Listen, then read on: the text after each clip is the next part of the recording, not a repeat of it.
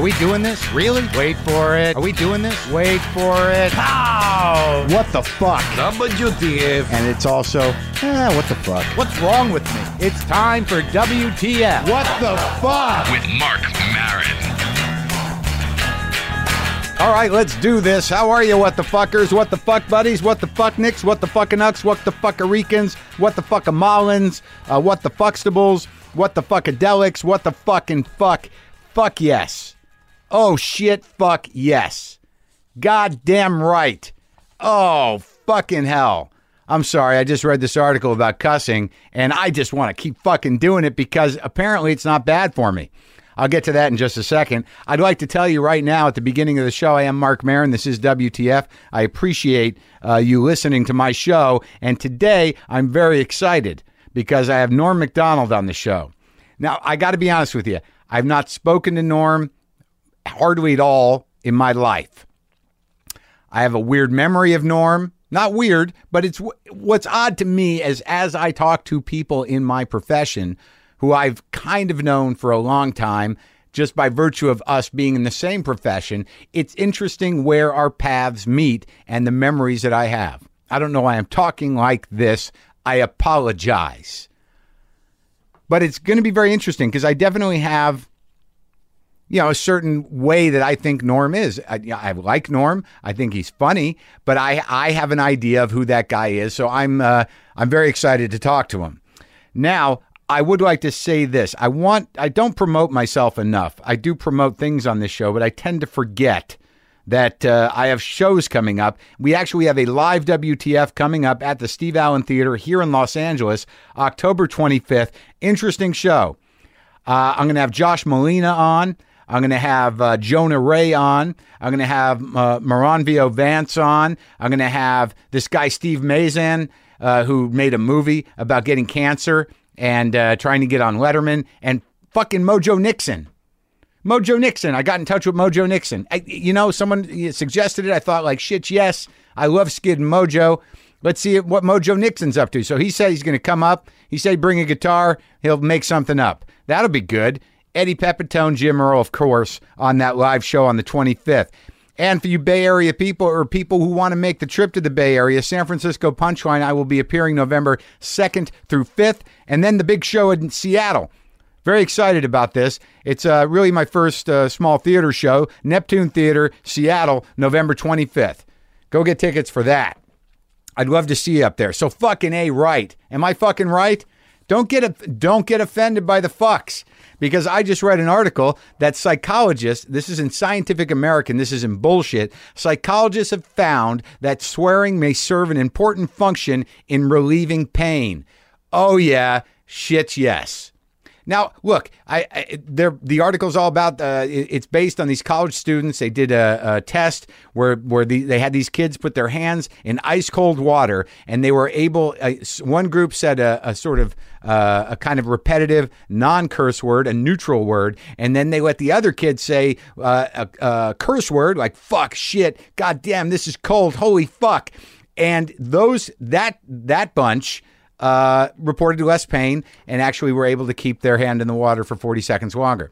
Now, the broader effects is that they think it's an emotional thing, that cursing is linked to the brain circuitry, but they've decided that it's primitive, like the evolutionary part, the fight or flight part. So this is some deep primal fuck that when you say fuck or what the fuck or god damn it, you're tapping into that source that enables you to rise above pain for a second and move through whatever you need to move through. Now, it's not specific about what kind of pain. You don't have to be having your arm ripped off by an animal. It could just be traffic. It could just be a slow and chronic depressive sort of ache from either a broken heart or a bad childhood. You could be in one perpetual primal fuck your entire life. You just choose your moments. You kind of operate at that kind of like, fuck.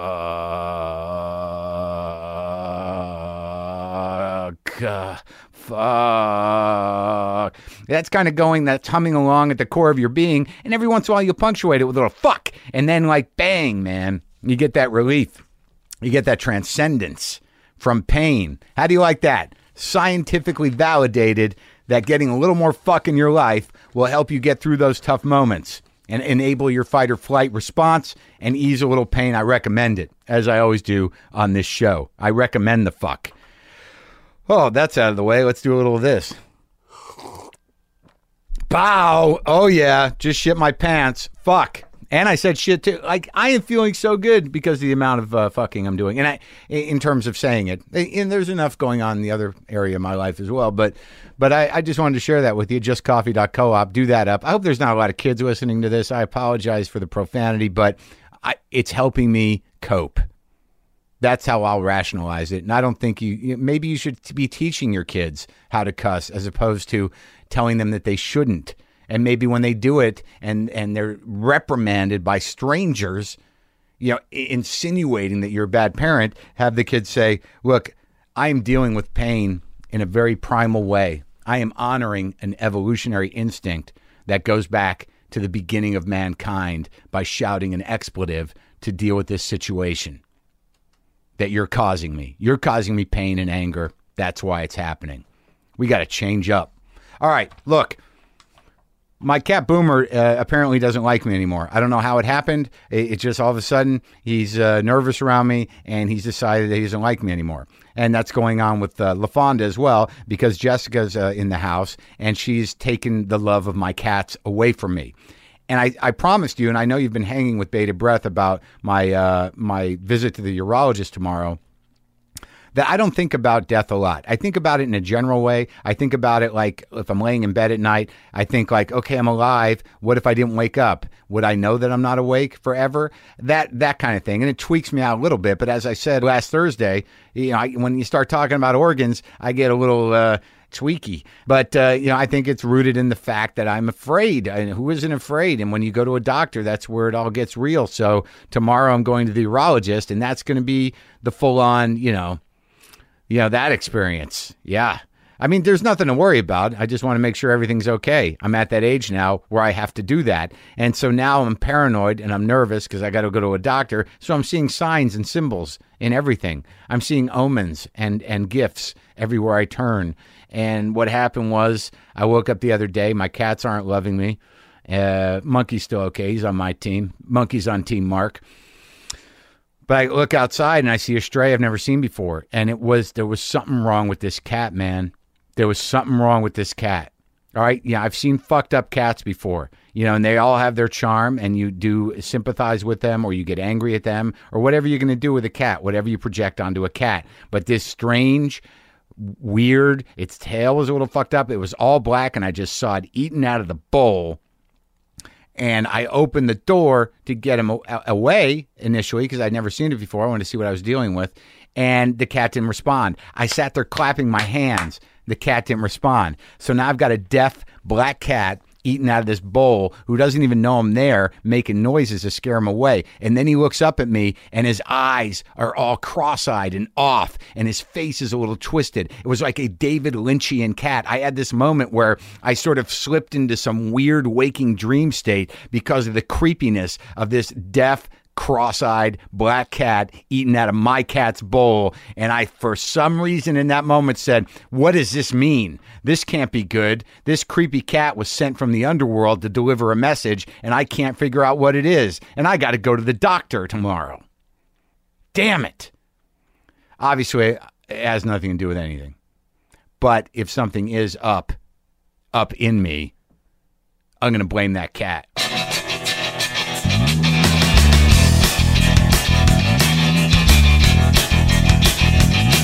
So, Norm Macdonald in the garage, nervous. How the hell could you be nervous? I mean, do you always get nervous? I get somewhat nervous about things sometimes, sure. Yeah? Like everybody, right? Yeah. But, I mean, you've done so much. It doesn't go away? It hasn't with me. I mean, I don't get... God, now I'm stumbling. And It's all right, man. I'll open like this. I think I have a weird memory of you that you probably wouldn't remember. I think I was in your hotel room. Really? When you were watching, I showed up at your hotel room when you had just done your first Letterman with Caroline Ray. Yeah. Yeah, and I think that I actually watched you not watch your first Letterman on television. Is that possible? I'm thinking. No, I would know. I would not watch it. That's for sure. It was but- like 1989. Is that about right? Yeah, I think I'm not 88, good with dates, 89? but probably about that. Yeah, that's funny because I know Caroline and I remember you, and I remember Caroline. All my memories are so vague. Right. Well, it was weird because I barely knew Caroline. You know, we were sort of hanging around, and with this group of comics, and I had a car, and she goes, "Let's go to the hotel. My friend Norm, it just did Letterman tonight." So we go over there, and that was the first time I ever met you, and I don't know how much you even played the States because it was like, I didn't know any comedians from the States. That was my problem. Yeah. Right. And so I go up to this room, I meet you, and you're about to go on Letterman, and I'm standing there with Caroline, and you were on your bed face down with your hands hiding your eyes for the entire time. Does that sound like a real thing? No, that would be me. I can't. Well, you know how it is when you know how bad you are, and you know what I mean? Did you know? You know I mean, I I know that's how we perceive ourselves. I don't know if it's really true. You did well, right? Well, we probably know more than another person. No, we don't. About ourselves? I don't know. No, but I mean, how are you not able to watch yourself now?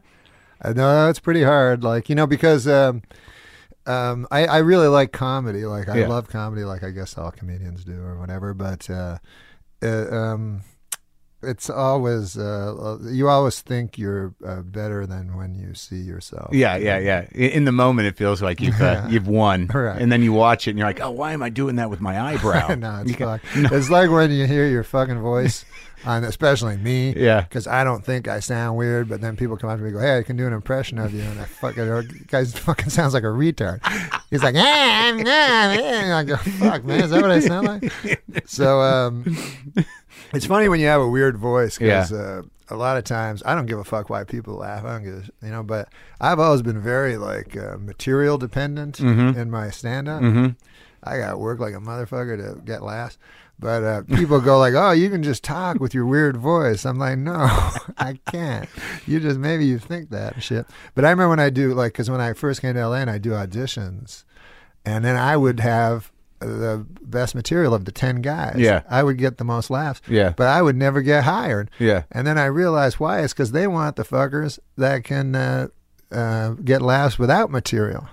I can't do that. That's what you need for a sitcom. Right. If you're have a sitcom going and a guy has some good jokes, well, you can hire him as the writer. Yeah. You want the big fucking guy, the charismatic guy. Yeah, with no material at all. That seems to have an emotional range. Exactly. When I did my first comedy festival thing, that Montreal thing. What year was that? Fuck, I don't know. Like 87? Yeah, I don't know dates. Yeah. But it was around there. And how long had you been doing comedy at that point? 6 months. Oh, really? Yeah, but it was Canada, so we got a home so that was like court thing. In American years, that's 4 years. No, I'm saying because the Montreal Comedy Festival was in Canada, we had a quota to fill. I would never have gotten on it if I was in the States. But so I got my 5 minutes, just wrote. That's the way I used to do comedy. I'd memorize every fucking word. And so I had it all figured out and shit, right? And so then I go there, I meet Sinbad, right? So I didn't know who Sinbad was. And he goes, he's completely relaxed. I'm all thinking about my some sort of one-piece outfit. He did. His hair matched his shirt. Yeah. And they were both orange. Yeah. So then he said, he was just so relaxed. And he said, hey, let's go. I got to get some socks. So we go to this fucking store, right? When we first go into the store, there's no one there. It's a small store. So there's no one there. The lady's in the back. Yeah. So the lady takes a minute to come out. Yeah. And he's like, where's that lady? There's nobody here, And I'm like, yeah. And so he comes out, he gets his fucking socks. Nothing happens, right? So then that night at the gala, I do my carefully constructed material. Yeah. Sinbad comes out. He goes, what the fuck is going on? And he doesn't swear. He goes, Yeah. what's going on with these stores with socks? I'm like, holy shit. And then he's like, you go in the store and there's no one there. And then people are agreeing with him. I'm like, what? It doesn't make none of it made any sense except that he destroyed and I didn't. That's when I realized that I was missing a whole bunch of stuff because I guess at first you think you're good and stuff like that. No, you are good, and I think that the fact is really, if you were to look at it in another way, that if people are able to do an impersonation of you, that means you have a defined style. Whereas, I guarantee you there's not a lot of people that can do Sinbad, though you did just do a pretty good one. I was trying to do it as unracist as possible. But no, I think like I don't know that much stuff, but I think that with stand-ups, a lot of people, it's hard for a person that creates material. Yeah. Is usually a kind of a sensitive, shy kind of person, at least in my experience. Yeah, the with people you? that I've known. In your experience with yourself? Oh, yeah, I was always crazy shy and stuff like that. And also very self-conscious of looking like an idiot. Yeah. So I couldn't go on stage and run around and dance. So when I see guys that can do it, like when I see John Cleese, like this brilliant mind, and then he can act crazy like an idiot. Yeah, that's amazing. And also, of course, Pryor, you know? Yeah, I'm the same. It's so weird because I'm the exact same way, and I don't think I've talked to anybody on this show that has that same thing where I am envious of a lot of comics that people would dismiss, only because it's sort of like, well, how do they not feel like be afraid they're going to look like a dick? Like, like as soon as I've ever done anything physical, if I even think about it for a second, I'm like, I'm an asshole, and they don't laugh. I know, yeah. Like just recently, I was on Fallon and somehow did an impulsive. I saw you. The Dane Cook was very funny. Never done that. Yeah, it came out of nowhere. I didn't second guess it, and it fucking worked. But if I would have said like for the 5 minutes I was sitting there, like I'm going to do this Dane Cook thing. Maybe it's because you were embodying Dane Cook, right? That I actually had the confidence of Dane Cook. Yeah, right. Maybe that's why, right? I was always astonished by, and I'm also like you. I'm envious of people that, because I used to be frozen on stage where I still don't take the mic out of the stand. When you did comedy 6 months and you were at the Montreal, what is it? The Canadian scene is so different because I talked to Russell Peters recently, and there's this weird work ethic that if you're one of the guys up there, you're going to work, and you're going to work for one guy, but you're going to work. Yeah, it was a great place to start because, first of all, there's no industry in Canada. There's no movies or television. Isn't there a little? And I think there might be now, but when I was doing it, there was none. Because it seems like horrible. If you stay there long enough and you don't leave, that you will be gigiven a television show of some kind for a certain amount of time. It's off. They're awful. Canadian, everything about Canada sucks. Really? In terms of entertainment? Art. Yeah. Like all the entertainers leave, and most of them don't want to go. Most of them are mad because they weren't recognized in Canada, They had to come to the States. But so we didn't have movies or TV to do. Yeah. And so we just did stand-up, and we thought that's all there was just going, which was fun, like just being stand-ups and going around the country doing stand-up. And then when I got to LA, I was like, holy fuck, is everybody's handsome? Like I didn't, because we weren't handsome. We were just well, comics weren't supposed to be handsome. No. Louis C.K. once said that to me, like furious at some point when Jay Moore first started doing comedy, like right when Jay Moore showed up on the scene. And this is not meant to piss off Jay Moore in any way. Louis was aggravated because he's like, it wasn't for them. He's good looking. I just want to do Letterman before I'm fat and bald. No, it is very true. Handsome. I used to really have problems with handsome people, like Friends, would bother me so much. I watched Friends, and then I said, fuck, these are the funniest, super handsome people ever. I'll give that to them, you know what I mean? Who are your guys It's up probably there? harder if you're so fucking handsome. Well, yeah, because people expect you to have your shit together. So I think that's the hardest sell for handsome people. It's like, my life is fucked up. It's like, look at you. How is that possible, you fuck? Really? Is your life bad? You've got all your hair, asshole. Hard to be a sympathetic character when you're really attractive. Yes, it is. Yeah. When you started out, though, who are your guys? Like, who are the guys you hung out with? Are they still around? Do you still keep in touch with them? In Canada, they're like the guys that were big. Most people, Canada's like, it's the same with every fucking goddamn city I go to. Everybody's like, this is the fucking best comedy city and all that horse shit. Yeah. And I remember I'd be on the road, wherever the fuck you were, you'd be in Dallas or something, go, oh man, these are the funniest guys ever. Wait till you, and there was always, I remember. The one mythic guy? Yes. Yeah. Go fucking Kenny, that guy, the funniest guy ever, but he's a heroin addict. Yeah, if he wakes up, he's hilarious. And then he would shamble in on Saturday night. Say something about AIDS or something. You go, what the fuck? He doesn't seem that funny. I guess he's funny if you know him. Oh, that's hilarious. The local hero that could never get out.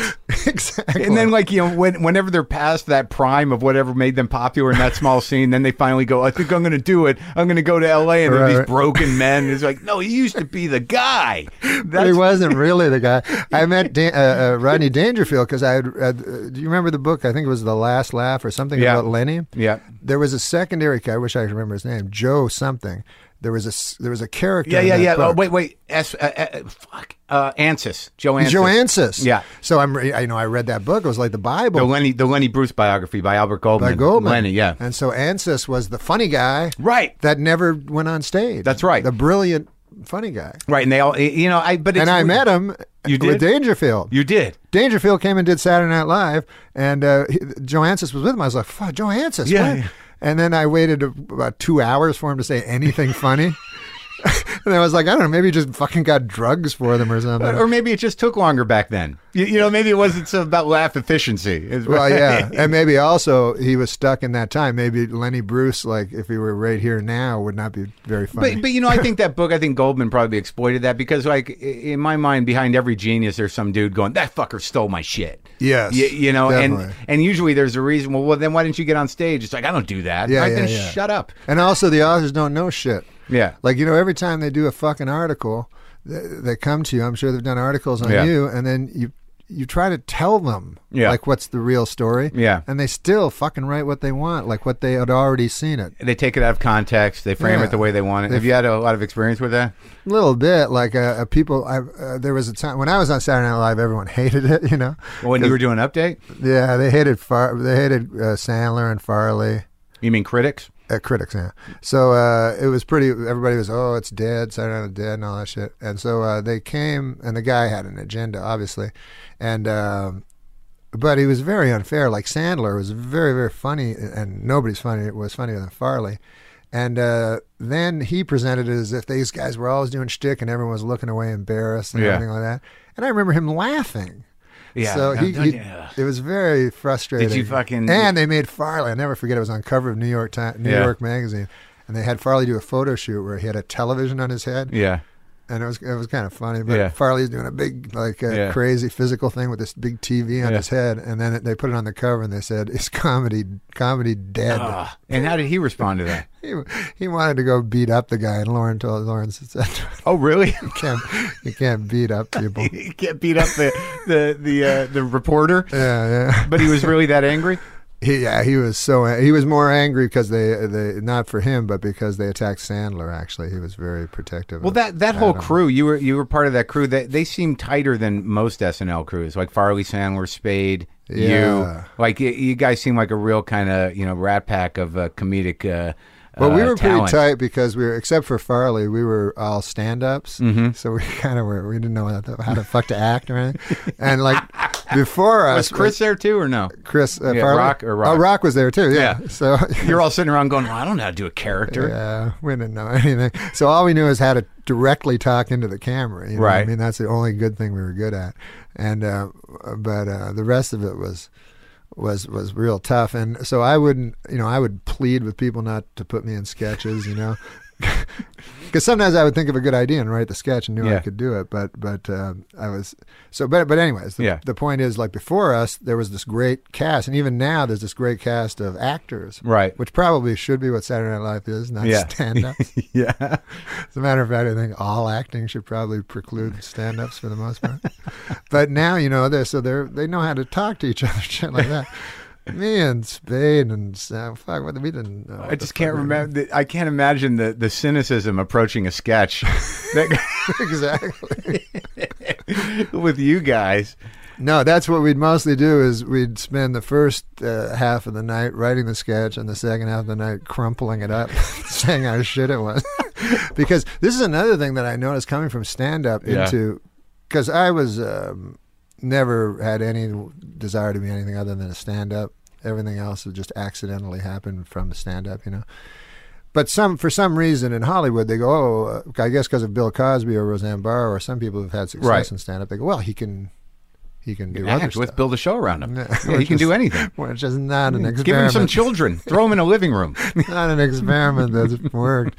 Well, was that part of Lauren's thing? Wasn't that the season where he's like, let's use stand-ups? It's sort of like that scene in The Right Stuff where he's like, I want test pilots. Uh-huh. I want stand-up comedians. Uh-huh. And what was the struggle? Like, how often did you deal with Lauren around that stuff? Well, the great thing about Lauren is you could do anything you wanted. He would tell you wise things, like wisdom or whatever. He's like a little Buddha guy, right? Yes, yeah. Did it ever make sense, or not to me? You'd always walk away going, "What the fuck?" To other people, it did. Like I remember one time he wanted me. Like this was actually with Weekend Update. They wanted me to do Weekend Update with a lady. Yeah, like two of us. Mm-hmm. And I was like, that sounds like shit. I don't want to fucking, that sounds like shit. Like, I'm like, if there's a lady and a dude, like, what are we making fun of local news? What the fuck is that? He's like, no. He's like, you'll be, he had some crazy thing. He goes like, I think he liked me because I didn't understand what he was talking about. All and he goes like, you'll be Fred Astaire and she'll be Ginger. You'll give her the sex, a comedy, and she'll give you the sex. And I was like, the dancers? What? And I didn't know what he was fucking talking about. Yeah. So anyways, I go, I don't want to fucking do it with a lady. Let Franken do it. Yeah. So Franken was going to do it? Yeah, it was Frank and me or somebody else.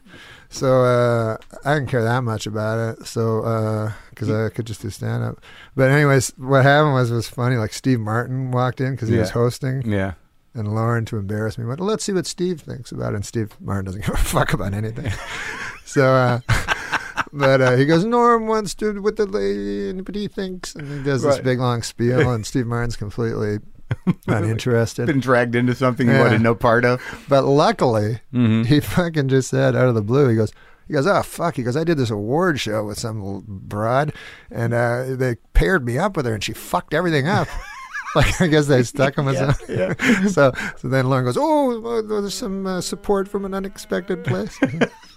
And that's how you got the solo update? Yeah, Steve Martin, because he was such a hero to Lauren. You had a bad experience with an award show, and you get to run the solo on the update? Yeah, it was awesome. That's a fucking good moment. But I would have been in big trouble with a lady. But then later they did it with a lady and a dude. Because he kept saying, remember, because I know Saturday Night Live, like all of us, right? Yeah.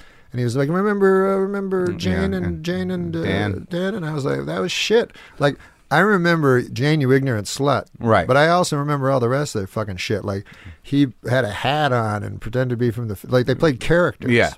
And I was not interested in that because Dennis kind of changed it to Dennis Miller where you do jokes. And you're not doing a parody of a fucking what was the reaction to you when you first took Update? Because I remember, and it was, you definitely made it your own because you're one of those guys, as you're sort of establishing here, that you can only do what you do. Yeah, I can't do. Well, I can't. The big problem, I guess, with me with Update is I'm not politically aware of at all.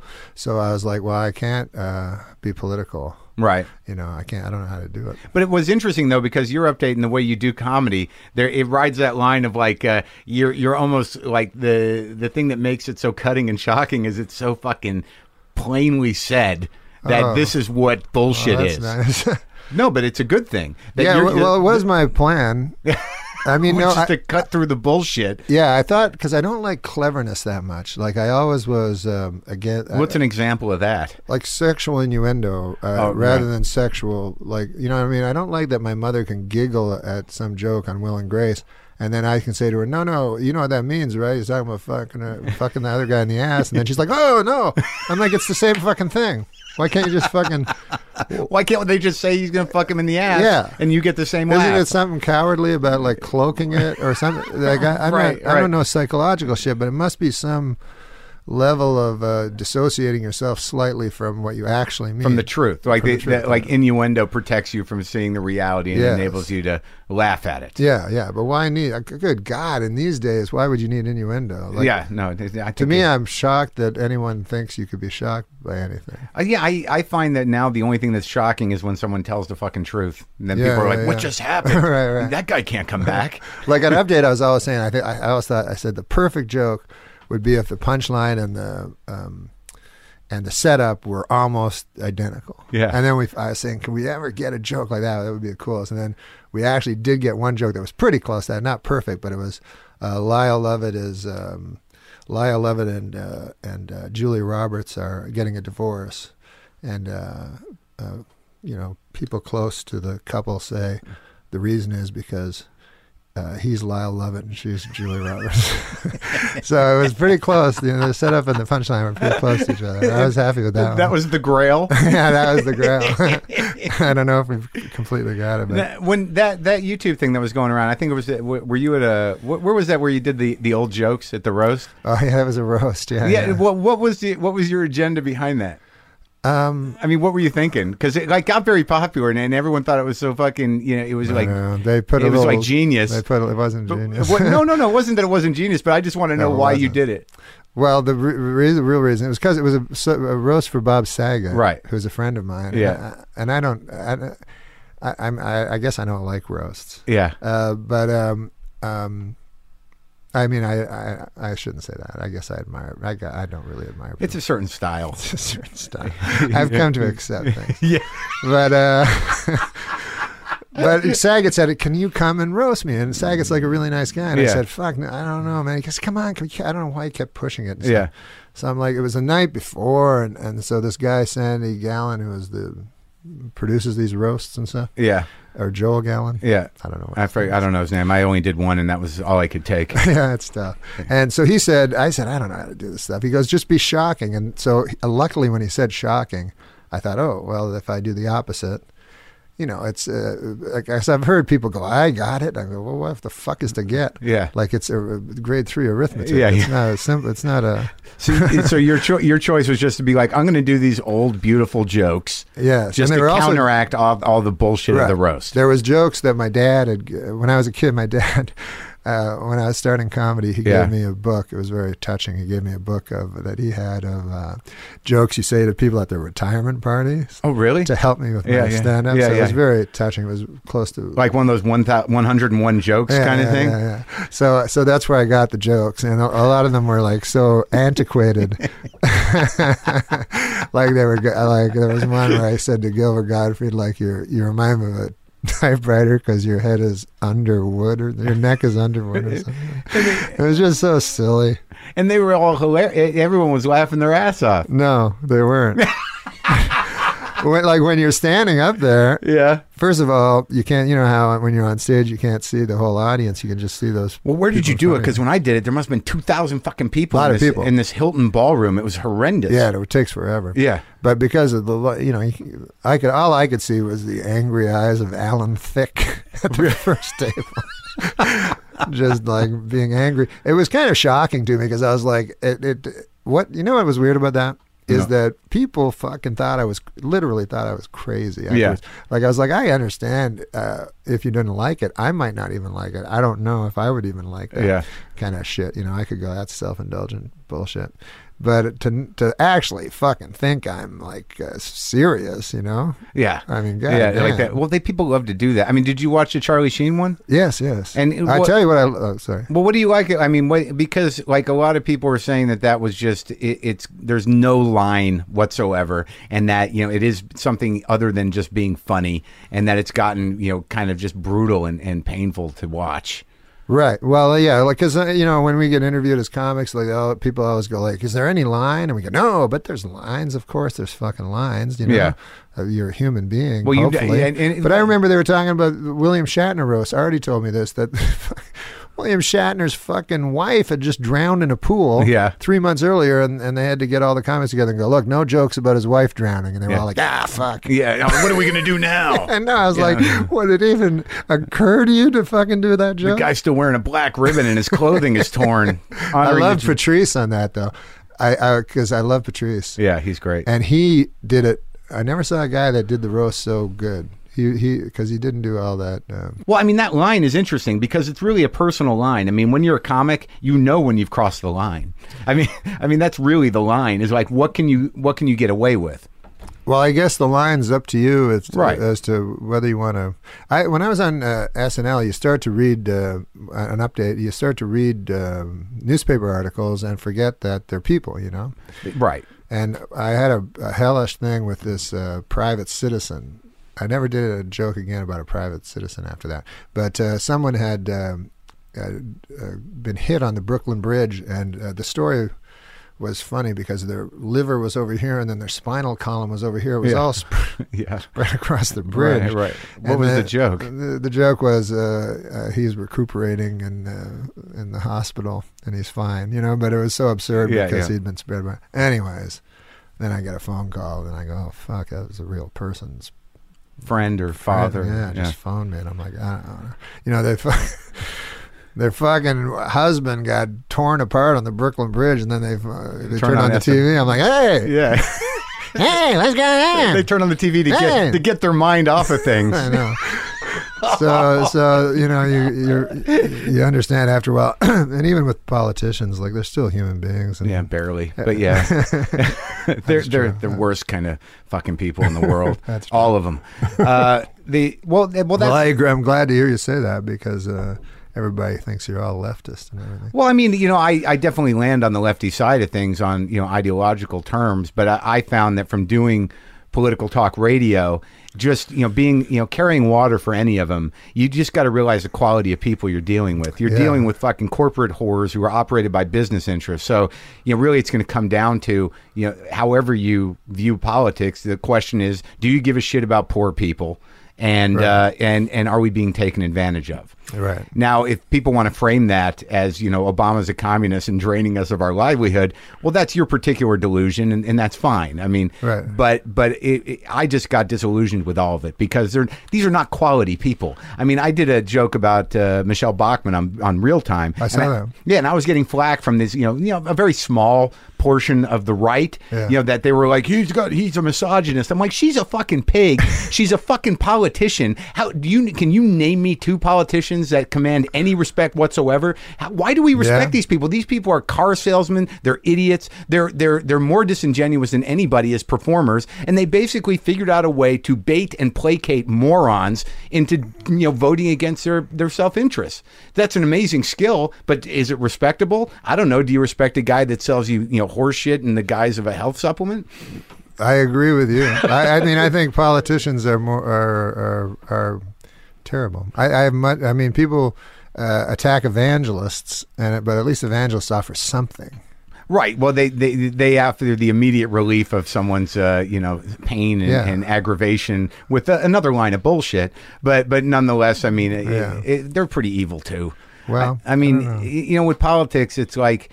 Yeah, I don't like to get into it that much anymore. Yeah, let's not get into this shit, man. Okay, buddy. Because it's getting... I can see people not laughing now. No, I mean, but, you know, laughter... But, you know, I know that you've gotten into a little bit of flack around it, but you're flack around what? Around politics. What do you mean? Well, just that, you know, you've said things that people have reacted to, but you're not like a political comic. I'm not political. I've only said things on purpose to provoke people. Right. Once in a while. You like doing that, though. Once in a while. Yeah. But I've never. But I've never. Because I don't know enough. And because I don't respect political humor when it's nothing but gossip. Yeah, and mostly comics and people like us, you know, people who are obviously First Amendment warriors to a certain degree. We like living the way we want to live. So it's really just going to come down to money. It's like, you know, how do I keep my money? I mean, that's the biggest political question that most righties ask themselves. It's like, I'd like to keep as much of my money as possible. And if that's in a minority opinion, how do we get this majority of poor people to get me to keep my money and believe that they're doing the right thing? Yeah, it's a tough fucking thing because apparently I read this, if all the money in the world was equally divided among everybody would be dead fucking poor. Yeah. You know, there's these moments where like I don't talk about as much as I used to, but then there's moments where you're like, there's a moment that I was on a fucking radio show the other day. And this was an interesting thing because it's about professionalism. You know, I don't do political talk radio. You know, I've got my political views and they're fairly general. You know, I'm not trying to support, you know, any politician, but you know, I have the way I think about things. But there are politicians that represent the opposite of what I think. So I'm on this talk show with a guy, it's a Fox affiliate, but, you know, I'm there to plug my comedy and talk about my podcast and be funny with this dude who's a talk show host. He's a radio professional. He runs an entertainment show for the most part, but he's been dying to talk to Rand Paul about the bridge situation because I'm in Louisville, Kentucky. He's the fucking senator. They got bridges falling down, and he's been trying to get this guy on the show. And the guy he calls in when I'm there. So like now I've got, like, if I was doing political talk radio, I mean, it would have been like, what the fuck are you thinking? You and your libertarian bullshit, and how are we going to pay for this? Like, I would have jumped in and done that. But there was this moment where it's like, I'd just done a segment with this radio professional. He was like, God, it's great to talk to a guy who knows how to be on radio. We're having a good time. Hold on, the senator's on the phone. I got to sit there and go, oh, do I do this? Would it be worth it to sabotage this for some lefty, credibility? And then I realized, like, dude, he's a radio guy. You're a comedian. You're having a good conversation. He's trying to talk to this guy about a local problem. Just shut the fuck up and let him do his job. And then when you come back, get back to what you were talking about. And I chose to do that. But I did walk out saying, like, you pussy. Why the fuck you had such an opportunity there. I was on Politically Incorrect a couple of times. Yeah. And fuck, man, you have to have an opinion about every goddamn thing on that show. So, or you can just do a little homework and write some jokes. Yeah, but sometimes I remember at the break, like Scott Carter go, enough with the jokes.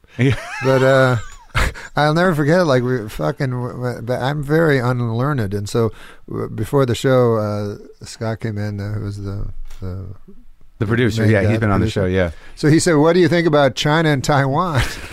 And seriously, I only know those as words, So I was like, I don't know anything. Like, can't I have another subject? So, anyways, then we get out because he goes, because Bill believes this. I mean, anyways, when we get out, we're introducing the guy beside me, the smart guy, right? Mm-hmm. He wrote a book on China and Taiwan. Right. So fucking Bill Maher, he starts with me. He goes like, what was it, China and Taiwan? I go, I don't know. Fucking ask this guy. What do I know? I'm a nightclub comic. What? Like, that's what made me laugh with that show. Everyone's opinion's equal. Right. Right. Like a nightclub comic and an expert. And then another thing I always found funny about that show is the comedians try to be very serious, and then the serious guys are trying to get jokes. Yeah. So it's like... it's not always our shining moment. I do like Bill, though. No, Bill's great at what he does. Yeah. Like, he started out a straight up joke dude, and he knows his shit. And it's pretty amazing. You know what's funny about him? I don't know if I should say this or not, but he's probably aware of it. When he does his monologue, have you noticed when he does his monologue, he does Johnny Carson? No, yeah, no, definitely. He definitely models himself. I think that's been his style for a long time. He definitely takes the posture. But I find it very funny because he's got the posture and the timing and everything, and he's like, and then she came in his face, but it's crazy words come out. Carson would have loved to have done that. Yeah, he probably would have. So when you grew up, I mean, what was the story in terms of, you say your dad gave you a joke book, but were you got along with your folks and everything? Oh, yeah. When I was very young, I was very, very, very shy and very afraid of everything. I mean, people say they're shy when they're kids, but I was like, it was a pathology. Aren't you still afraid of everything? I am. I mean, I try to hide it and deal with it, but on a day-to-day basis, I get mustard. No, I'm not afraid of everything. I'm afraid of very few things. Like what? Illness, death. Yeah. How'd you get peace of mind out of the other shit? Well, when I was this is a weird thing that happened to me when I was young. Yeah. I don't know if this means anything. Let's try it. I remember it, but it was a moment I had that was it wasn't religious or epinephic or anything, but it transformed me to some degree. Is that I was fucking so afraid of everything, and if I went to a store, I'd have to walk around forever before I could even face a person in the store to buy a pack of gum. I don't know why the fuck I was like this. Yeah. But anyways, when I was 9. There was we lived in rural Ontario, and there was a blind friend of my dad's that I had to, he said, take him to the store. And I was like, what the fuck? Like, I have to take this blind fucker? And I'm already shy and shit. So I'm taking him to the store, and then the fucker wants me to explain everything, describe everything to him. Yeah. So I'm like, there's some grass over here, and now there's a lamppost, and this guy's all happy. Wow, what about the lamppost? I mean, it's just a lamppost. Yeah. So it goes on and on, but something happened to me it sounds bizarre, but something happened to me where I was actually, instead of always looking inward, which I think I'd always done before that one time, I was looking outward. Anyways, while I was talking to him, I suddenly had a sort of a hysteria. Like, I was laughing. I started laughing and stuff. And I don't even know why I'm remembering this, but I started laughing about everything. And everything seemed like very, very funny to me. And then a couple of weeks later, I saw a homeless guy, and he was talking about he started talking to me. Yeah. And he was talking to me about John D. Rockefeller. He's like, I was at John D. Rockefeller's funeral. Yeah. And all this shit. Yeah. And I was laughing at him and shit. And then he started laughing, and I was like, it's all fucking crazy shit. Like something came to me. Yeah. Where I started, and so now I find everything funny except like fucking real serious. Like I'm no fear of going on stage or anything, but death and shit. Right. And so, but the other thing but the problem with laughing is I will get, it will build to a hysteria sometimes that I have to crank a couple of benzos to prevent a panic attack. Really? Yeah, I can get You panic can laugh attacks. yourself into an anxiety attack? Absolutely, yeah. I start laughing and then it gets out of control, like hysterical. It's and I still have extreme sensitivity to things. Like I can not to life things, yeah, but to like literature or art or something like that. I have incredible sensitivity. I kind of have to stay away from it. Like what's an example? Like a painting or a... Yeah, fucking paintings. Like I don't know anything about art, nothing at all. Really? But I have had fucking experiences that have been so hard on me. Like one time I was in New York and somebody dragged me to a fucking art museum, which I hate art. Yeah. And I was looking at this picture of this girl, and I was like falling in love with her. She was so fucking beautiful, this fucking girl in this fucking picture. Yeah. And then a guide was telling me the fucking thing was written, drawn in the 16th century. Obviously, this lady was dead, long dead. Yeah. And here I am fucking in love with her. Yeah. And so I'm like, fuck it. I was like so hard on me for so many days. So I try not to. It sounds crazy, right? Not really. But I can be very... it sounds like that's a very good painting. It was an incredible painting. But like, it would make me cry. I didn't cry at my dad's funeral, though. Like real life stuff seems so prosaic to me that it never really touches me much. So you have a sensitivity towards... Well, I mean, that's what art's supposed to do on some level. I guess for people like me that can't access feelings or something, it gets me. Well, yeah, I mean, I get that with I can get that with television commercials sometimes if I'm not protecting myself. Oh, you mean like where they really can manipulate? Well, yeah, you? Well, you jerk me around, but like I remember there was I can be manipulated without and know I'm being manipulated. Yeah. Like some movies, I'll just let it go. Yeah, I know. But like, if my girlfriend's afraid of something or needs some help, I'm like, I don't know what to. This is crazy. I mean, maybe you should call a friend. I can't. Maybe it's because we live in fantasy lives or something. I guess. I remember a kid when I was in grade school, we read Old Yeller. And the dog gets... Then they got to put the dog down, right? That's a motherfucker. Yeah, and this kid, Jeff, was just like, sobbing uncontrollably as he read out loud. And they had to take him to the nurse because he couldn't pull it together. Oh, my God. So that's... they call it Stendhal syndrome. So there's a name for it? Well, there was this guy, Augustine Stendhal or something, some 16th century guy, but he had an art museum that was so beautiful. I don't know if it's anecdotal, but he was at an art museum where people would come in and have nervous breakdowns from the beauty of the art. But that can go either way with you. It can be laughter or sadness.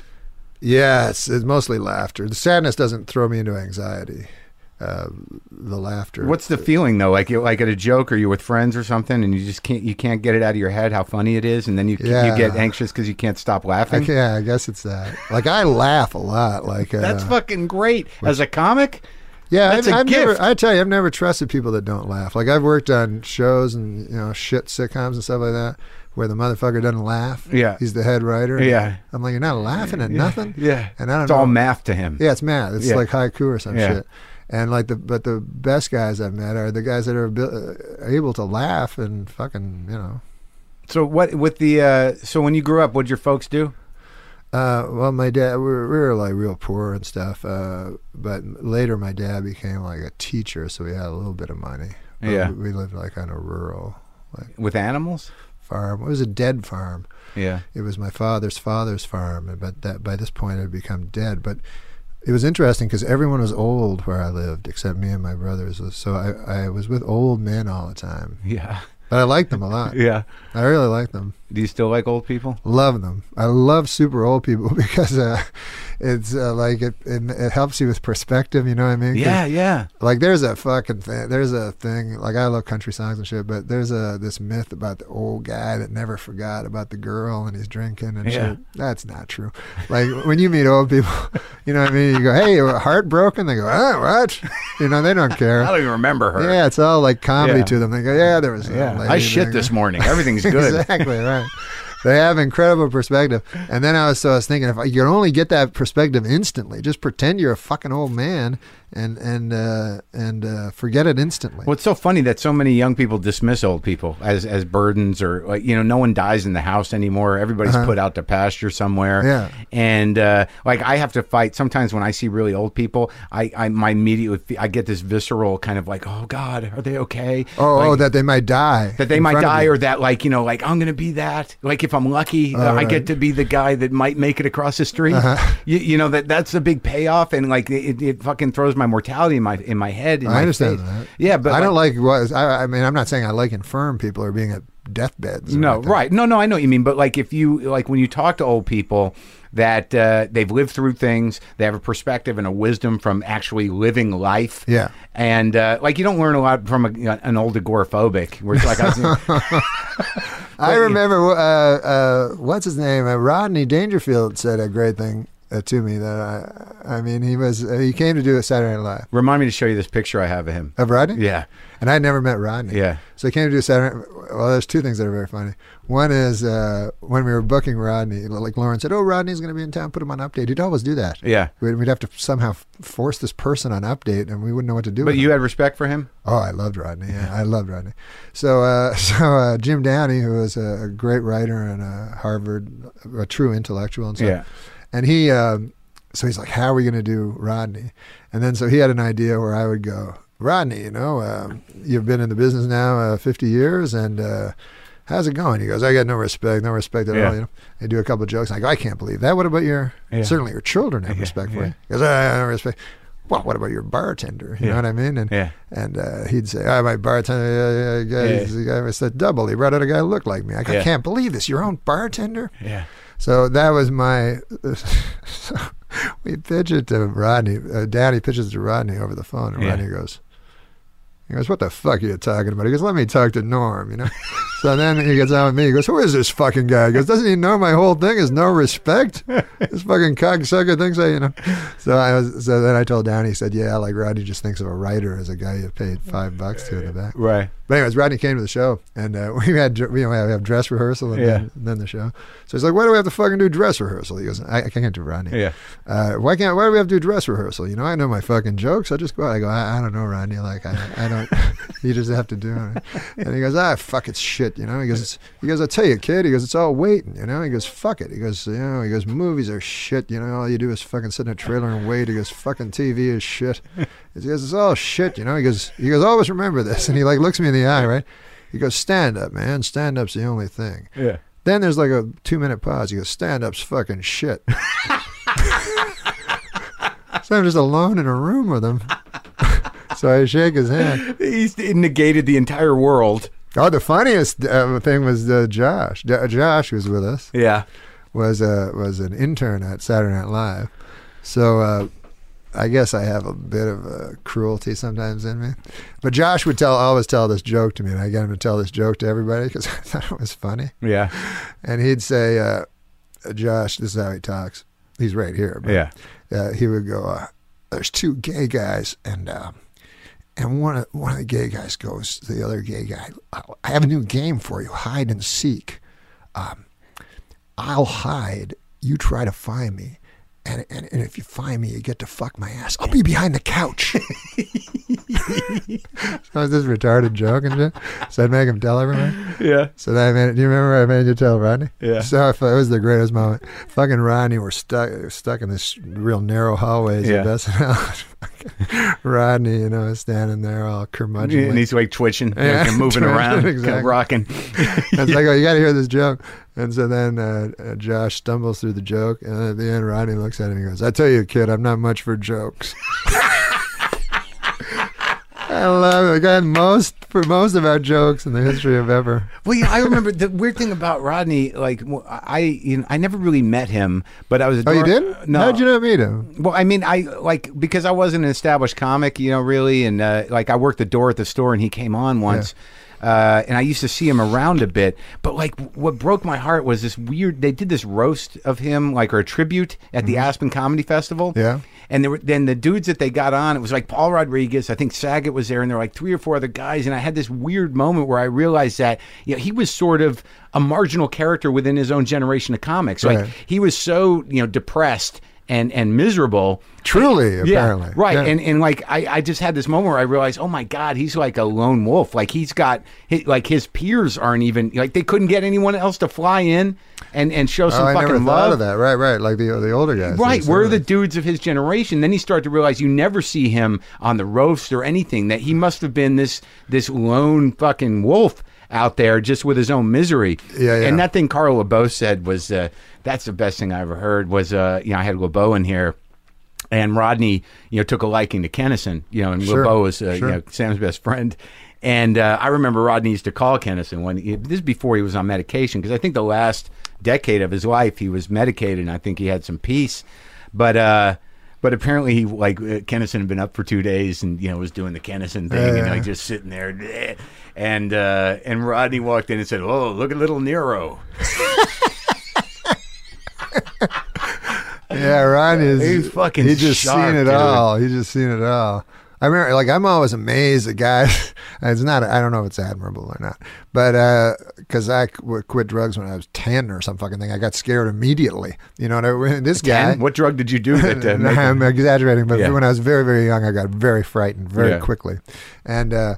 But I'm always like, holy, with those old guys, I go, Jesus Christ. Yeah. Like how many, you went through all those coke where you think you're going to die and shit, and you're still doing it? Like, it was always amazing. With him, he had a hell of a constitution to put himself through that. I remember Saget told me one time, remember when he had a heart attack and a brain fucking aneurysm at the same time or something. He was in the hospital. Yeah. And he just left, Pulled the thing out. Yeah, and he just fucking went to the comedy club. So Saget said he walked in. This was 2 days earlier. He had been in this major operation, and he said he saw Rodney with 2 hookers, and Rodney was waiting for Ron Jeremy to show up. This was 2 days after the... And he's 70. And he's 70. So then Saget said to him, he said, Rodney, he goes, how are you doing? And Rodney said to him, how am I doing? He goes, I'm with 2 whores. I'm waiting for a guy who can suck his own dick. How you doing? What a fucking classic, man. I know, man. That guy. One of a fucking kind. Like when I think of, because everybody else, asks you who the best comics are and everything. And of course your mind always goes to Pryor and those guys.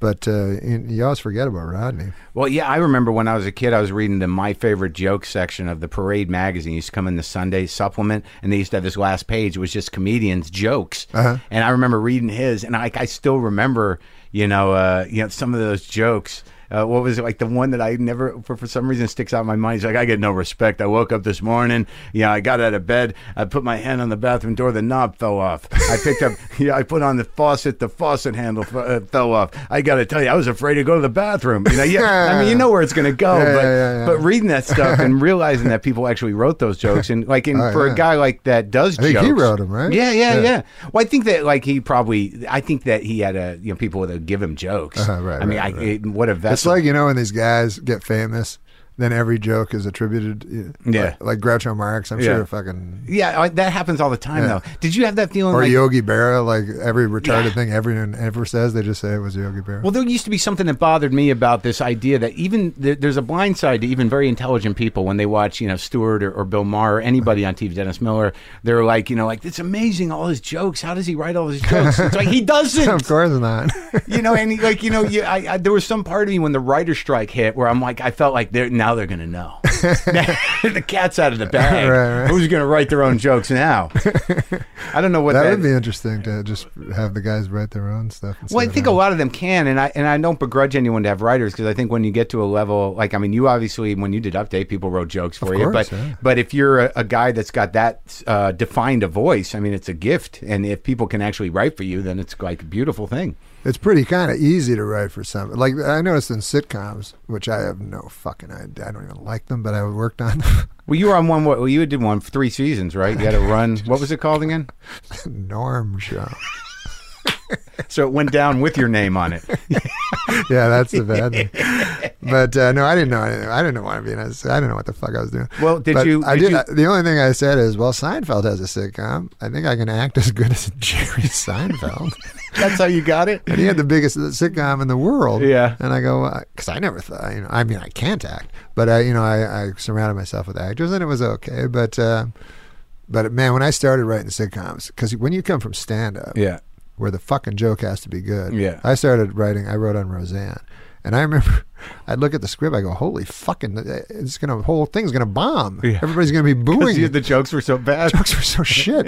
Because, a stand-up, it's so fucking hard to get a joke together. Yeah. And they're going, nah, it'll work. And then, of course, it works because they lather up the audience. And they love those characters. And they love the characters. Yeah. And that's also the thing about people that can create a sitcom. They create characters and everything like that. Yeah. Then you can go on and write. It's very easy to write characters that are already written. I think sitcoms are all about the relationships between the characters. People gravitate towards the emotional dynamic of an ensemble, and it's not. It got nothing to do with jokes. It don't got no point. Like you watch The Honeymooners, they got no jokes at all. No, you just love those. Couple of fat jokes. Yeah, but other than that, you just want to see Art Carney and Jackie Gleason. Yeah. But I remember on my show, I go, can't we think up some fucking situations? Like it's supposed to be a situation comedy. Yeah. And the situation you're coming up with is I'm dating a girl.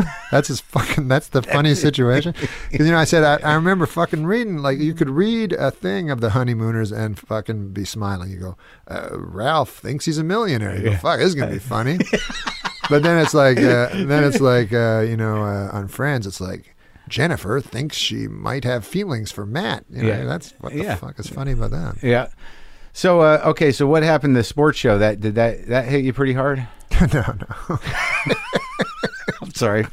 I tried to structure a question in a sensitive way. It didn't hit me hard. It didn't? All. No. What? Because I never expect success. I mean, you don't? No, never. No. Just, but you can always go back to stand up. And that's my luck. But you were out of that. Did you stop for a while doing stand up? No, I always did it. I mean, I did less of it, but I would always. Because especially when you're doing shit that you don't like, it's good to go on the road and because you have complete control of that thing. Yeah, and you can be funny. Yeah, and it's all on your terms, and you live or die by what. Because it is a very odd experience to be being not funny in front of a crowd that is laughing hard at your fucking not funny shit. Which is sitcoms. You feel that? Holy fuck, man! It's like you're in a fucking nightmare. You're like, what is going on here? Like that wasn't funny. And they just wait till you stop talking. Yeah. And then they laugh because they're participants, these fucking audiences. Yeah, they're doing their part. They're doing their part, right. And that's what I loved about Saturday Night Live is things could bomb. Like really only Saturday Night Live and the early Letterman.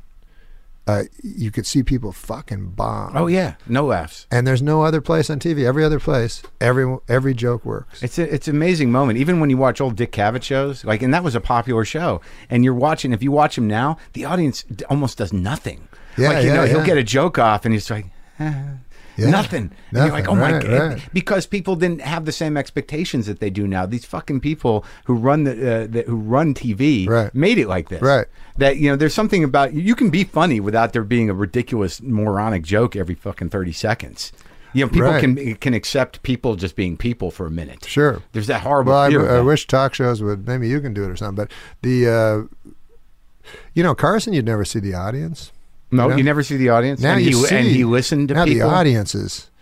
They're out touching the audience. Yeah. I mean, that was the first thing that I noticed about Jay, and I've never done a show, and I got no beef with him. I just don't watch the show. But all of a sudden, he's out there touching people, and I'm like, what's he doing? That's bizarre. Wait, is this a zoo? It's funny because Letterman and Leno do that, and really the guy who Letterman doesn't touch him. Well, but I mean, they're there. They're like he's. You know but what that's I mean? a theater. It feels like a real thing. It is, but it's not completely separate like on late night. Right.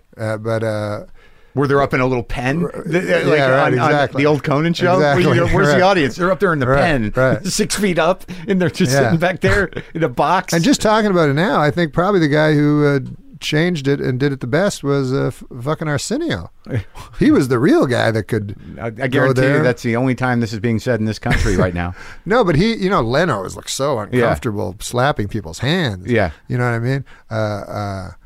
This guy was the genius at doing the monologue that were, I don't even remember jokes. I think he'd just do topics. Yeah, he would just talk. He was not say anything. He was not about saving a moment. You know? But the audience, I mean, the audience in that show was so so part of the show, you know. So now what happened with the sports show? Oh, I don't know. It was just it was on Comedy Central, and I watched it. It was funny, and I'm not a sports guy. Yeah, it was all right. But you're funny. It was that's nice, Mark. Yeah. It was because I think it was. I don't know. I don't really give a fuck, but it was. You really don't give a fuck. I don't give a fuck about it too much. Okay. But it's funny because people think I should. Like when I got fired from, I still get asked about SNL. Thanks for not asking me about it. I don't know why now I just brought it up.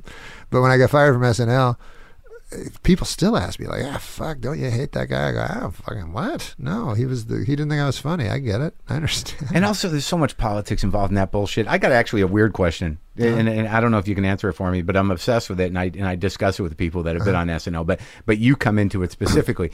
Before you got fired, there was a point there where you were negotiating and you might not go back to the show, correct? No. There wasn't ever a point where you were sort of like, not deciding whether or not you were going to renew your contract? No, me, no. Oh. Why? Well, no, because they brought me in. I met with Lauren. I did the whole. I jumped. What? I jumped through all the hoops. Really? I was the. You were the guy, but what I understood later, I didn't get it obviously, and it went nowhere. Oh, you would have been good. Right, but someone came up to me, a fucking writer, who I don't remember his name, but he was he was on the beat back then. I can't remember his name, but after I went through all that, he came up to me and said, yeah, they were just trying to pressure Norm. Oh no, that's not true. Oh, good. Because I told Lauren at one point I'd do it forever. I said, what if I was like Walter Cronkite? I won't ask for much money. I'll just I'll do it till I'm 65. And he's like, what? Yeah. But no, that couldn't have been it. But it could have been. It was probably they were getting ready to get rid of me because they always pretended it was Don Ohlmeyer. But I don't think that's true. You just think it was in house? I think it was everybody. Because there was a particular thing where we had a lot of autonomy on Update. Well, and they tried to tie it to OJ and everything else. Yeah, they did that, but I don't believe it. And what do you think? Well, so you just think it was a business decision? I think it was that we had a lot of autonomy on Update, which didn't make the other people feel very happy. It was like the news division it was in network. Yeah, it was. Don't touch my news division. Right. Yeah. It was like that. And we had Jim Downey. It was me and Jim was very. Lauren was a little like, rightfully. Respective of Jim and kind of let Jim on his own. So anyways, I think the whole show was tired of me not taking marching orders. Oh, really? I think so. Like Lauren hints at things. Like he would go like, I don't know if you really, because I do Michael Jackson jokes or something, because I don't really know if you want Michael Jackson you want a lawsuit by Michael Jackson. Oh, he's suggesting passive and then I aggressive. go, that's cool. I'm like a retard. I'm just answering his question. I go, that'd be fucking cool. Michael Jackson suing me and I'm in court with him and shit. Then he's like, well, I would never get his stuff till later. And then I go, oh yeah, that's a. So he would say basically in a slightly passive aggressive way, maybe you shouldn't do that. He would, and I'm such a retard that passive aggression does not work on me. I need aggression. Well, it's that innuendo thing you have a problem with. It's like, can't you just say, don't do that? I seriously, I keep missing it. Yeah. And I wish the guy would just go, don't do it, and then I wouldn't do it. You know what I mean? But he says, he suggests things, and I go, okay, fuck it. That's hilarious. So are you working on something now? I mostly do stand-up. I mean, there's always like You're not hosting the poker thing anymore? Retarded thing. Oh, the poker. No, I do. I don't know. Poker's illegal now, so I'm not sure. It's illegal? They shut down all the sites, so how you doing with that thing? the gambling thing. Ah, fuck, man. Yeah. Gambling is I don't know, I kind of I went broke like a few times when I actually had lots of money. Gambling. 3 times. Gambling. With gambling, yeah. And I mean broke, dead broke. So would you call yourself a degenerate gambler? Well, I don't. Degenerate has a empathetic negative connotation, yeah, but certainly compulsive. Yeah, but I don't know what it was. I'm not a psychiatrist, but I do know this: when I would go broke, because they say gamblers want to lose and stuff, which always seemed odd to me. But I will say the 3 times that I went broke for a lot of money, I had a very freeing feeling. I would go to the coffee shop and have a coffee and have nothing. And a lot of me is trying to get the fuck as ascetic as I can in my life. Oh, really? So it was a Zen thing? This was like you would recommend, if you wrote a book on Zen, it would be like, go out, make a bunch of stupid bets, lose everything, and enjoy.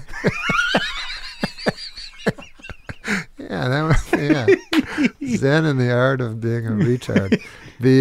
But I not because it would bring me peace of mind or anything, but because every when I bought a house for the first time ever. Yeah. And it was like I was walling myself into a fucking mausoleum or something. All of a sudden I'm like, when you had money. Fuck. Yeah. I'm like, I don't want to be here. Yeah. I don't want a bunch of stuff to have to fucking, mostly because I'm lazy, I guess. I don't want to have a fucking footstool because then I have to clean it. I don't know. Right. I feel the same way. Possible. Well, it's exhausting because there's no end to you become tethered to it and you worry about it. Yeah. You got a house. It's like, who's going to fix that light? Right. Do I got to call a guy?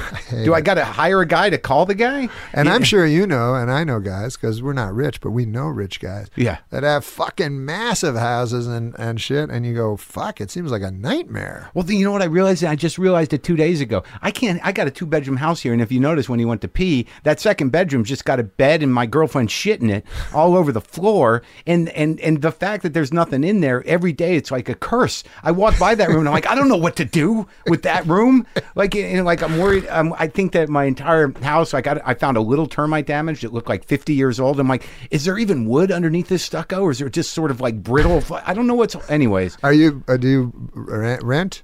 No, I own this fucking this place. I think if you rent, you can move. I think that's of course. Great of course. Thing But about I bought a house. Like I bought this thing. Everybody told me to buy. Right. I bought it. It was built in 1924, and you're like, but that's nice. Is it? I don't know. Like the floor is not insulated. It's a fucking oven in there when it's hot, and when it's cold, I feel like I'm living in a refrigerator. I just had a rat die under my house for 3 days, but that's the kind of person I am. Like the rat's sitting under there dead. I know there's a dead thing under there, but I don't want to fucking crawl under there and get this dead thing. So I'm like, I'll ride it out. How long could it take for it to completely decompose? I can live in this shitty smell.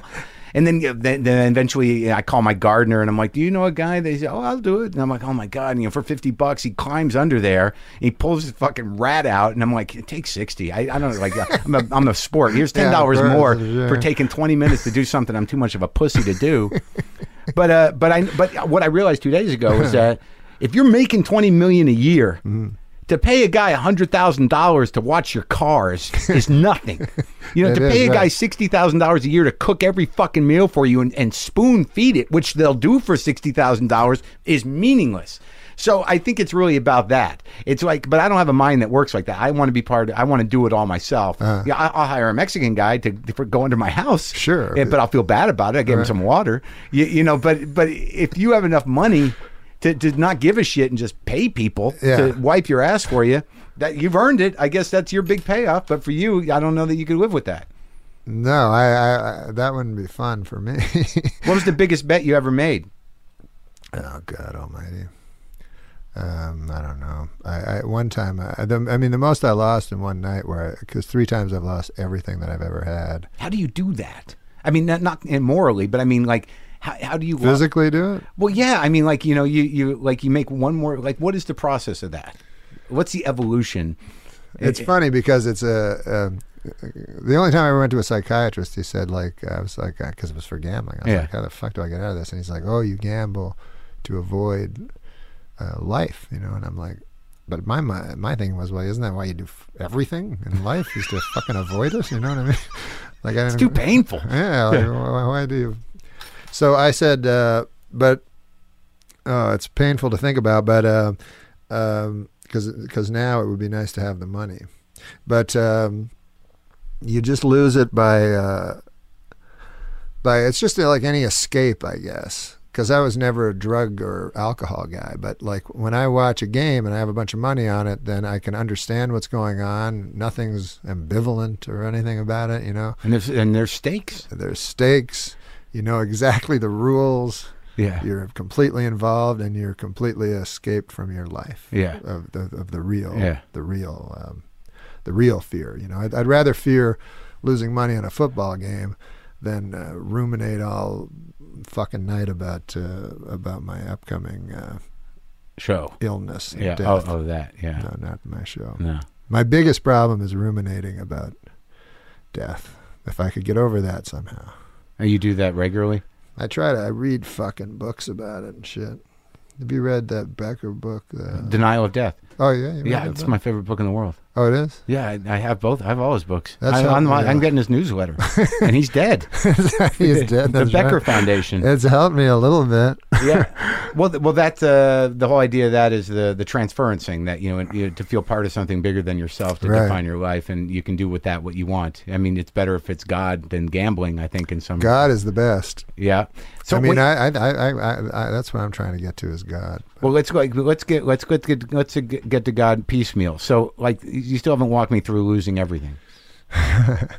Well, how you do it? Yeah, Physically? because you know, you've got a house, you had a lot of money saved up, and then like, so you make one bet, and then you realize you're about to lose everything. Do you make phone calls to people saying like, I just need a little more? I mean, well, you know, you kind of at the end of it, you know, it's happening. I guess it's like I've never had substance abuse problems, but I guess it's like people that know they're going to hit bottom, you know, and kind of want it. Yeah, because it does it's exhausting. Yeah. To be obsessed with something. Right. So you are, I guess, trying to do it, trying to finish it off. Right. Finally. Because if you have $450,000 in the bank, whatever the fuck it was, and then you lose $400,000, you go, fuck it, I don't want to fucking have 50,000. Right. To remind me that I don't want money to remind me that I had more money. So that's how you do it. So that's how you do it. Yeah. And you did that 3 times. 3 times in my life. Yeah. And how long have you been off it? I've been off it like probably 5 years or so. Yeah, and you're trying to get some spirituality in your life. I'm trying to, because the only real joy I get, other than I love watching comedy, but anything deeper than that is I read a lot of literature and stuff. I'm not educated, like I never had any schooling, and I don't read nonfiction much, but I read lots of literature. And like who? Tolstoy. Oh yeah. Faulkner. But the faith keeps coming up, and I'm like, these motherfuckers are smart. Yeah. I mean, you know, like I was always like, you know, Pryor's this fucking most deep, profound guy I ever fucking heard, you know, from my limited perspective. And then all of a sudden I'm reading books. I'm like, holy fuck, this guy knows everything. Like I was reading Tolstoy. I was like, fuck, one word, one sentence, this guy. And so, but then I was like, why are all these guys, it all comes down to faith. You know, it seems to every fucking great novel I read, it seems like faith is the only salvation. Yeah. So, but I don't know how to get it. Yeah. Yeah. Like I don't know how to just suddenly believe Or surrender. I don't know how to do that. I'm too stupid or proud or pretend I'm smart or whatever. Or afraid. Probably afraid. Yeah. It's a surrender. It's hard. It's like this equation that your brain has to do where you realize that you have very little control over anything. That moment where you realize, like, you know, just about all of it is out of my control. Yeah. And there's only 2 things you can do in that moment, which is either I'm fucked or it's okay. And how you support it's okay is with some kind of faith. I guess, yeah. I because I've come to it a long time ago that I have no control over anything, but I've been struggling with faith. I'll just throw myself into religion sometimes, but the problems with that is then you get into churches and stuff, and then you get into men and stuff like that, you know what I mean? And then you go, oh, it's very easy to fall into the trap of going like, religion's bad. I mean God's bad because this fucking priest fucked a kid, which is retarded. You know what I mean? Why does that make God bad? Doesn't make any fucking sense. It just means the people that represent him are questionable. So you know, so then if you go into any church, obviously it's led by fallible men, and you can't believe in them. So you got to kind of come to it yourself somehow. But I don't have the answer of how you do that or anything. Where are you at with it now? I don't know. The only thing I've ever explored is Christianity. And that kind of... I liked it. Yeah.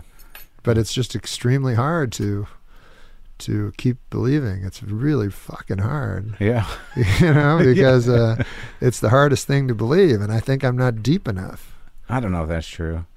I think that, just by nature of the fact that you're a comedian, and that part of the way you understand things is by cutting through bullshit, with jokes. I mean, especially you. I mean, you cut through bullshit. I mean, you call bullshit on just about anything, very concisely and in a very funny way, that when you're sitting here trying to sort of like you stay in a place of faith into the sort of the Jesus thing and and whatever you're choosing to hang that faith on, there's going to be part of you that thinks like, that's just bullshit. There is, yeah. Especially when it's specific like that. Yeah. But then I don't want to be a fucking idiot that goes like, sometimes you meet people, they're like, I'm spiritual. You're like, what? Yeah. They're like, I have my own thing. Yeah. I'm like, you work at Burger King. You figured out a fucking whole thing by yourself? Yeah, well, they've got their own thing that enables them to work at Burger King without hanging themselves. That's a pretty powerful guy. Yeah, I don't want to... I'm not going to, certainly if I'm not going to accept Christianity, I'm not going to accept some fucking 17-year-old girl's fucking idea. Well, maybe you should just get a job at Burger King. Maybe the humility of that will shed a little light. It's like, because it's exactly the same feeling I think you probably had when you had to deal with the blind guy. That, there's something, outside of you. There's bigger struggles that are had by many people, and they seem to survive. I've actually thought about working with blind people because I look back on that time, and it was the first time you really look outside yourself. It's pretty incredible, the things that you observe. Even as a writer or anything, I think it would be incredibly important. Well, I think that's important for like a spiritual thing too, is to not think about yourself first. Yeah, I think most spiritual people, I think you're exactly right. Yeah.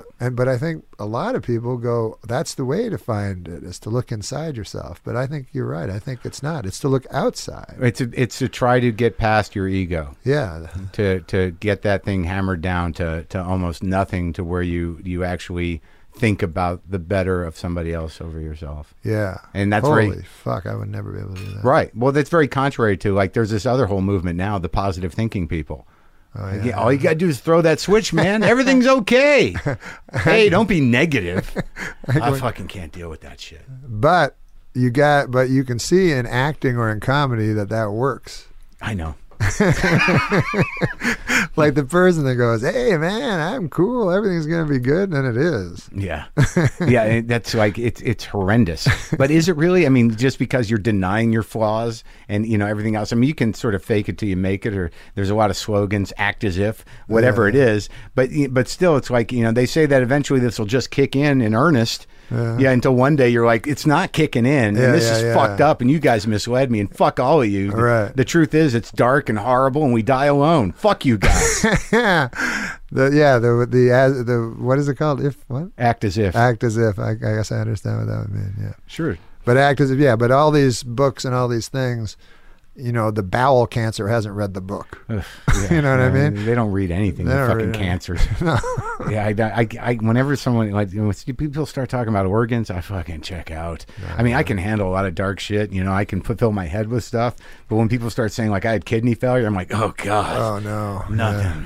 That's why those fucking the scariest movies always to me were the Cronenberg movies, because there's always the inside. I was thinking about The Fly recently.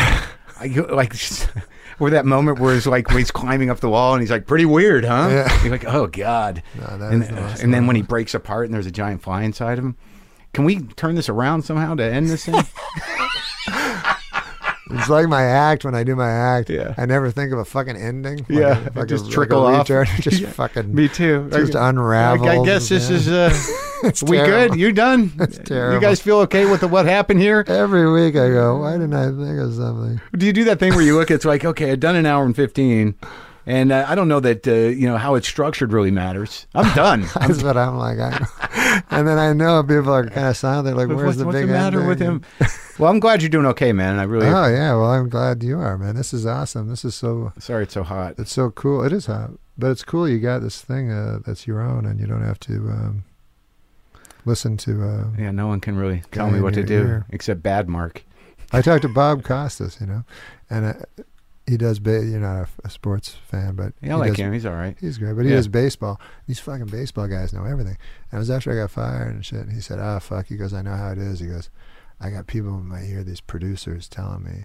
I'm like, you do? Like, he calls baseball games. Even he's got fucking guys like, they say this, Really? Yeah, he says people are saying in his ears, and he's like, it's always nonsense shit, Yeah. So it's nice that you have a place where a guy doesn't go, hey, ask him this. No, I'm very grateful that it's working out, and I love doing it. But I do have a guy within me that says, like, the other shoe's going to drop, dude. Oh, well, you're that's gonna fuck up. Yeah. But something is going to happen. Thanks, That's Norm. the bad part. All right, let's leave it there. Okay. Love you, buddy. Love you too, man.